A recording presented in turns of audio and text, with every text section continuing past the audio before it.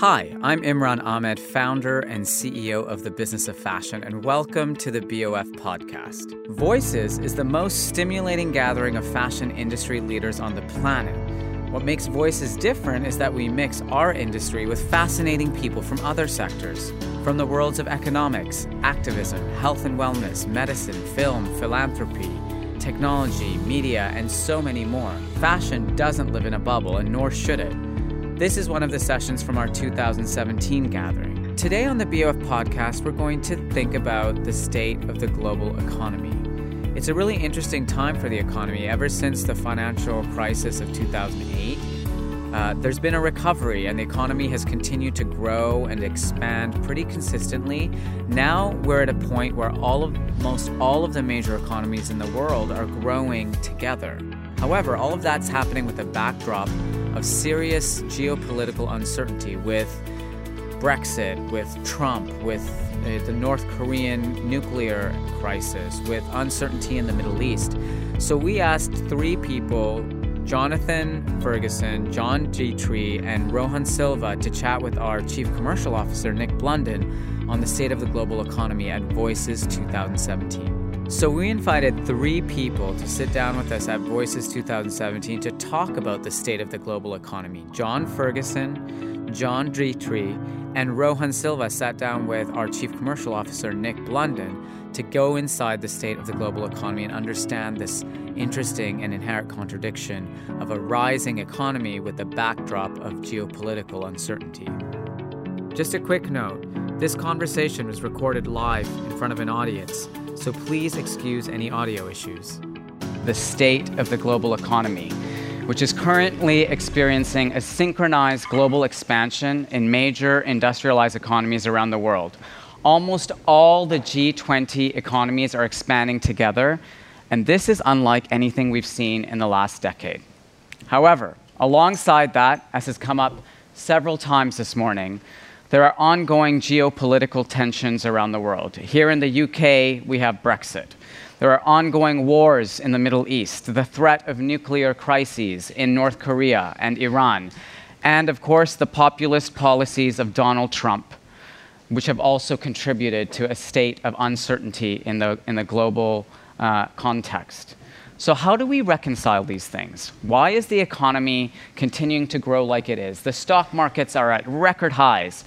How long can this economic expansion last before a market correction is to happen? And how should we be prepared? To lead this conversation, I am pleased to welcome BoF's Chief Commercial Officer, Nick Blunden, as well as John Ferguson of Bloomberg, John Detrexhe of Quartz, and we also welcome back the ever-eloquent Rohan Silva to educate us on the state of the global economy.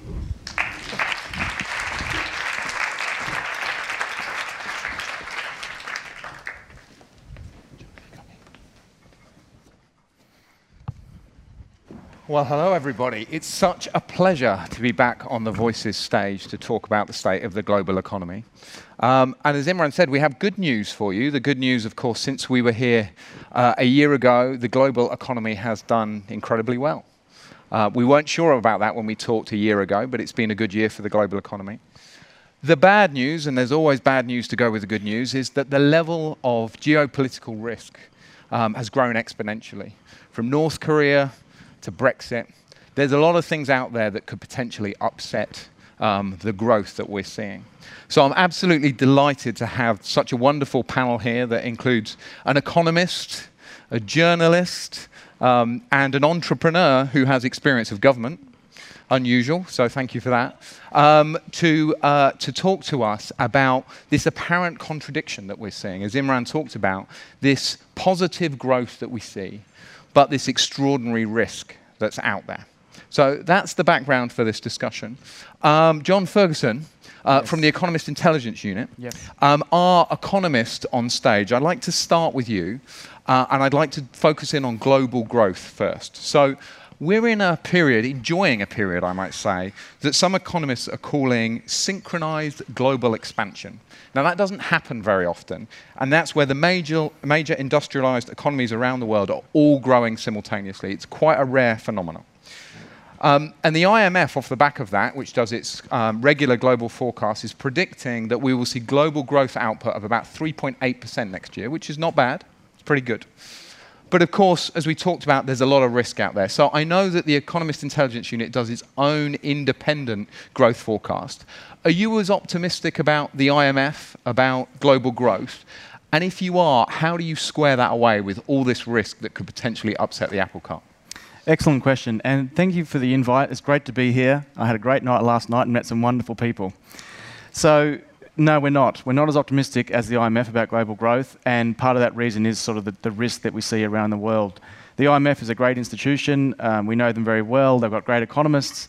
But the main difference we have on the economic side of things is China. They think China will continue carrying on at the same sort of rate. For many of you might know this, but China has a massive, massive debt problem. And we think they have to address that very, very soon, or the Chinese economy will crash. Because they're going to be addressing it in the way we think they will, Chinese growth will slow down pretty significantly next year. So in terms of the global economy, that is a major story for us. So we're not as optimistic as the IMF.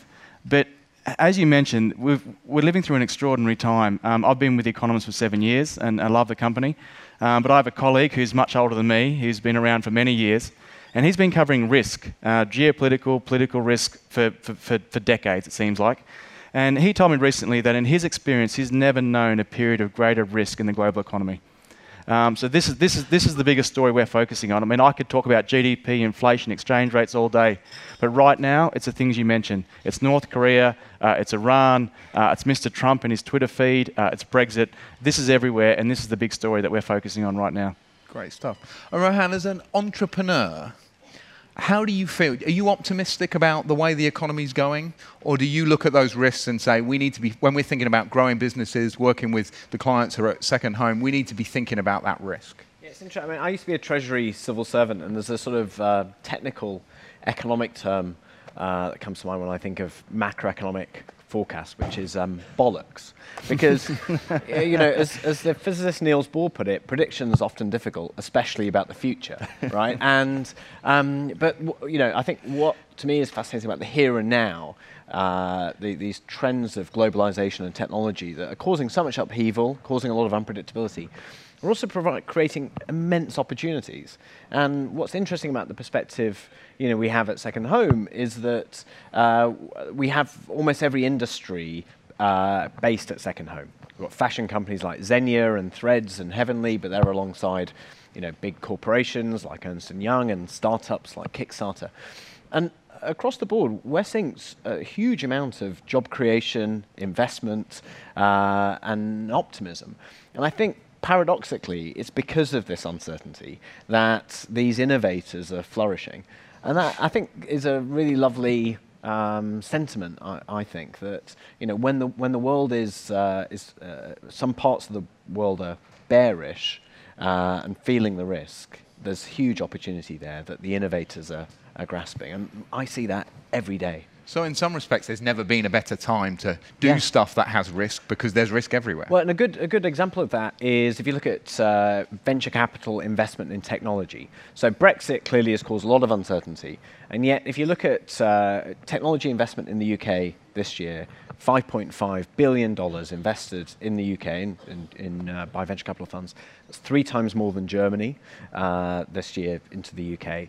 And the UK is sort of pulling away from other European countries in spite of more macroeconomic uncertainty perhaps than ever.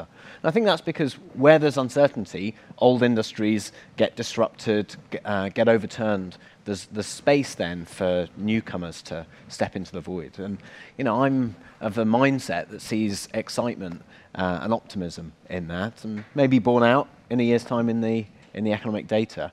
But as I say, I'm pretty sceptical about forecasts in general. Great. John, did you? Rohan mentioned Brexit. I remember we were here a year ago and we talked a bit about Brexit, and we were concerned, and we had a different panel, but a lot of discussion about Brexit and the potential negative consequences of that. We're a year further forward. Remarkably, although negotiations have started, not a lot seems to have happened either with those negotiations or with the economic impact. The UK economy, I think, is still growing. There's been some fluctuations in the pound. Europe's doing okay.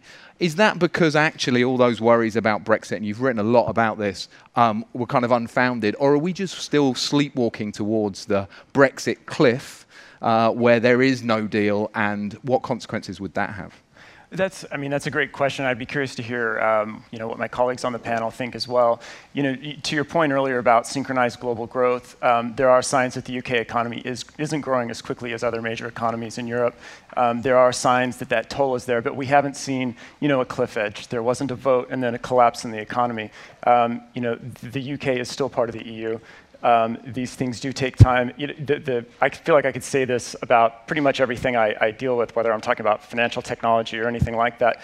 People tend to overestimate in the short term and underestimate in the long run, and that's probably some of what we're seeing here.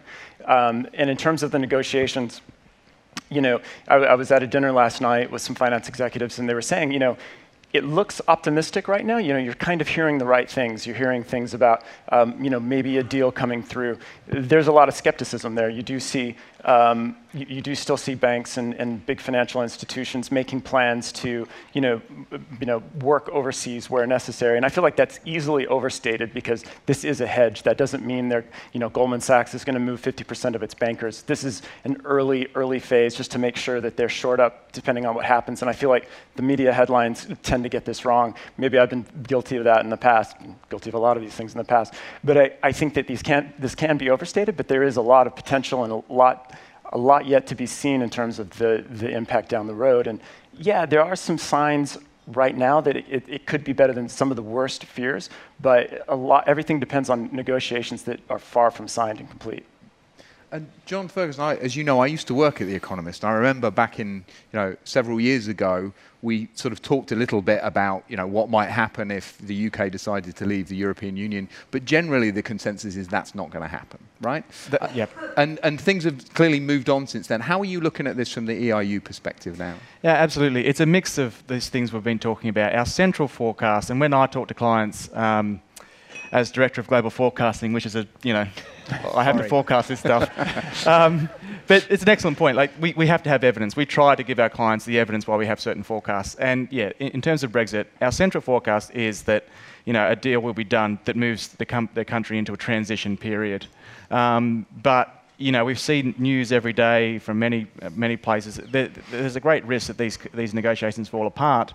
But I think it's a recognition on both sides. I think personally the UK would suffer more economically from a no deal, from a hard Brexit than the EU. But the EU would also suffer. It's really in no one's interest to not get something into this transition period. So that's our central view. But there's a lot of risk there. Great. I want to move on and just talk about the US. It's impossible to talk about the state of the global economy without talking about the US. And when you talk about the US, it's impossible not to talk about Trump. So we're going to do that. Rohan, you, as you said, you worked at the Treasury for a while. So I think you have a good view on the ability for politics to influence the economy. The US economy is doing very well. Yeah. Trump, I think, is trying to take some credit for that. But the administration hasn't really achieved a lot. And of course, in the background to that is his stated policies about protectionism and America first. What's your sense? Can the Trump administration take some credit for that? And is it sustainable? Or should we really be thinking that the consequences of a Trump administration are yet to really be seen from an economic perspective? If you look at the numbers, it's clear that the American economy is doing very well. It's growing at over 3%. It's beating the forecasts. It's doing very well. And the Dow Jones Industrial Index hit a record all-time high just this week. So something really is sort of going right. There's a lot of confidence in the American economy. And what this seems to be attributed to is something that I'm not sure Trump can entirely claim credit for, but is a set of tax changes that are being driven through the system that the stock market and investors are very excited about. And I've got to say, I think they're right to be excited. So the American corporation tax rate is 35%. And that's really, really high by international standards. The UK's is 20%. The average across developed economies is 25%. So America's is 35%. And the American government has a pretty tough approach to imposing it as well. If you pay 20% tax in the UK as a corporation, if you then take your profits back to America, you get taxed on the difference. So you get an extra 15% tax taking your money to America. As a result of that, there's over $2.5 trillion of American company profits being held offshore and not taken back to America. And so what this tax change is going to do, people expect, is prompt American companies, the Googles and Apples and all the companies that Jonathan Taplin wants to break up. It's going to encourage them to repatriate those trillions of dollars back to America, which will be a massive fiscal stimulus for America. And there's an interesting consequence for countries like the UK. We've really benefited from American companies holding cash overseas. They've kind of got to do something with it. And so they've been pretty ready to buy companies in Britain, to invest in the UK and places like that, because they can't get it back to America. So if you want to sell your company to Google or another US company, I'd probably try and move fast before they get their money back to America. John Detrexhe, you've written a lot about the stock market, and as Rohan mentioned, the stock market's on a bit of a tear. I think, if I'm right, that it's the second longest bull run in history for the US stock market. Now, of course, when you think about bull runs in the stock market, you immediately think that doesn't last forever. We must be heading for a crash. It feels like we've only just started to come out of the last recession, but actually we're quite a long way into the recovery. So should we be expecting a stock market crash in the year ahead, or is something changed since the last crash that makes the stock market more robust, more durable, and which will enable this run to last? What's your view? Well, there are several interesting things about this rally, and it makes me think of an Economist magazine cover I saw recently. It was the bull market and everything. You know, it's not just the stock market that has very high prices. It's also housing in many cases and lots of other assets as well. You've probably heard of Bitcoin, really high prices there as well. And you know, part of what's driving this, it is also a rally that in some cases, as was said earlier, you know, this is very much optimism about tax cuts and policy that could help it. But it's also a lot of central bank influence. You know, the central banks have been around the world. This is a global phenomenon. Have been pouring, you know, petrol into this rally for a long time. And it's a rally that sometimes isn't entirely popular with investors. It isn't, you know, there are people who believe in it, but there are also people who are like, I'm buying into this because I have no other choice. They feel that the central banks have made all assets expensive and they have to participate or be left out by, you know, other money managers, other investors. And that's happened historically where there is a rally that investors don't believe in, and that's not always, it doesn't always result in a good ending. And you know, when you talk to people, they say, what's going to end this rally? And the most common thing that I hear is people say, when the Federal Reserve and other central bankers take their foot off the gas pedal, start removing the accommodation, you know, that's been just unprecedented, that's what could end it. But it doesn't look like that's necessarily going to happen anytime soon. The new Fed Chair Powell is probably going to continue pretty close to the, you know, very gentle policy that's been in place. You know, it's being retracted, but very slowly. So, you know, this has room to run, but the longer it runs, perhaps it also has more scope to be uglier. So off the back of that, there was a lot of talk earlier on about Amazon. So just a quick question, I'm running a bit off script here, but we may potentially see in 2018 the first $1 trillion company off the back of that stock market rally. Do you think that will be Amazon? I mean, I'd be curious to hear what my colleagues here think. I think Amazon, just given the euphoria that's behind those types of stocks, is a pretty good candidate for those kinds of hopes.